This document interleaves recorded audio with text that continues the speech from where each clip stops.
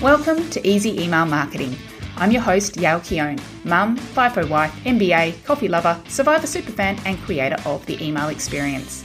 In Easy Email Marketing, you'll benefit from my nearly 20 years experience, where I'll be teaching you all the tips, tricks, and insider info on how to create feel-good, non-spammy experiences for your subscribers. Let's get stuck in. Welcome back to Easy Email Marketing. I'm your host, Yael Keown, and in today's episode, I'm sharing the 4 different types of emails all businesses should be sending to their lists. Yes, all businesses. I will be struggling to think of any business which will be exempt from this. So this episode is a sneak peek and kind of a bit of an overview of a new free on-demand, so watch anytime masterclass I have created called the 4 must-have emails for sales success and exactly how to write them in 10 minutes flat. And you can register for that anytime at yaelkeown.com/masterclass. So think of this episode as the broad strokes, the overview, maybe even the checklist of the emails you should be looking at creating as soon as possible. And then the masterclass dives deeper into the strategy of each, including ideas and examples and how you can actually set up the automation for these scenarios. Okay, so are you ready to get stuck into the 4 emails? The first one, of course, should be no surprise to anyone, and it is the welcome email. Seriously, if you don't have this email set up, then you're missing a huge opportunity because this is the email that is sent right away after someone signs up. So this means they are most interested to hear from you now. And this is shown by the high open rates of about 60 to 70% compared to about the 21% that, general emails get. Your new subscribers are actively looking for a solution or that download that they requested, or that discount code. So make sure you do more than just send that thing or do nothing at all, and hook them in with your amazing story, what you can offer, and why they want to be opening your future emails. This sets the stage for everything else that comes, so make sure to send it. The second email is the nurture email. So this is where you are showing up for your subscribers on a regular basis, becoming that friend in their inbox, and you are sharing content that they want to read.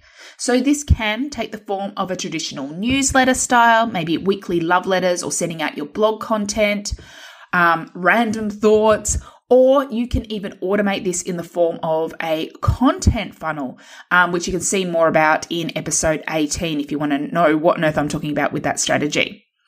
So what you want to do here is include plenty of opportunities for engagement. So getting those opens, which means sending content they want and having intriguing subject lines. Getting those clicks, which means always having something for them to click through to that isn't necessarily, just buy now, like read this blog, listen to this podcast. And also replies, constantly be asking specific questions to build that engagement. So over this time, you're building that connection. You're building that know, like, and trust factor. And the key here, the biggest key, is to send content they want to read. So it does not have to be epic long emails with 20 different articles and different things for them to do, but instead nice and simple to read emails that give them some sort of takeaway. And you can do this in a few sentences, or you can do this in 500 words. That is entirely up to you and what your audience likes, and you will learn that over time. Email number 3 then is the sales retargeting email. So yes, I could have probably included the sales email as one of these in here, but you need to send them right. You should, and hopefully you are sending regular sales emails, or you're doing a promotion or a launch now and then. But sales retargeting goes further than that.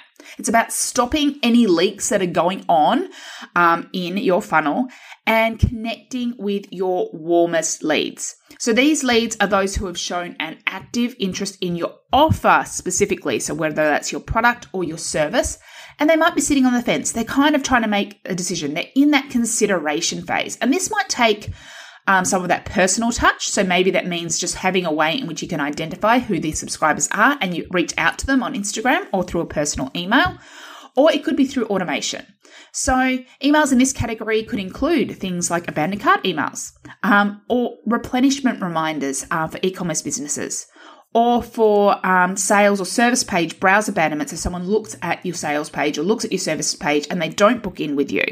So you can do those sorts of follow-ups for service businesses or digital product businesses. And finally, email number 4 is probably the most forgotten, but one of the most important, and that is the post-purchase email. Email is not just for, getting that first sale. It is a fantastic tool for building longevity, for building advocacy, and for just really providing amazing customer service and retention for your audience. So for e-commerce businesses, you can simply have like a beautiful thank you sequence after their first purchase and even after repeat purchases too. And you can have like just some really great customer service here too, like tips for using your products or taking care of your products. And then in future, you can do things like ask for reviews or try to win them back if they haven't purchased for a while.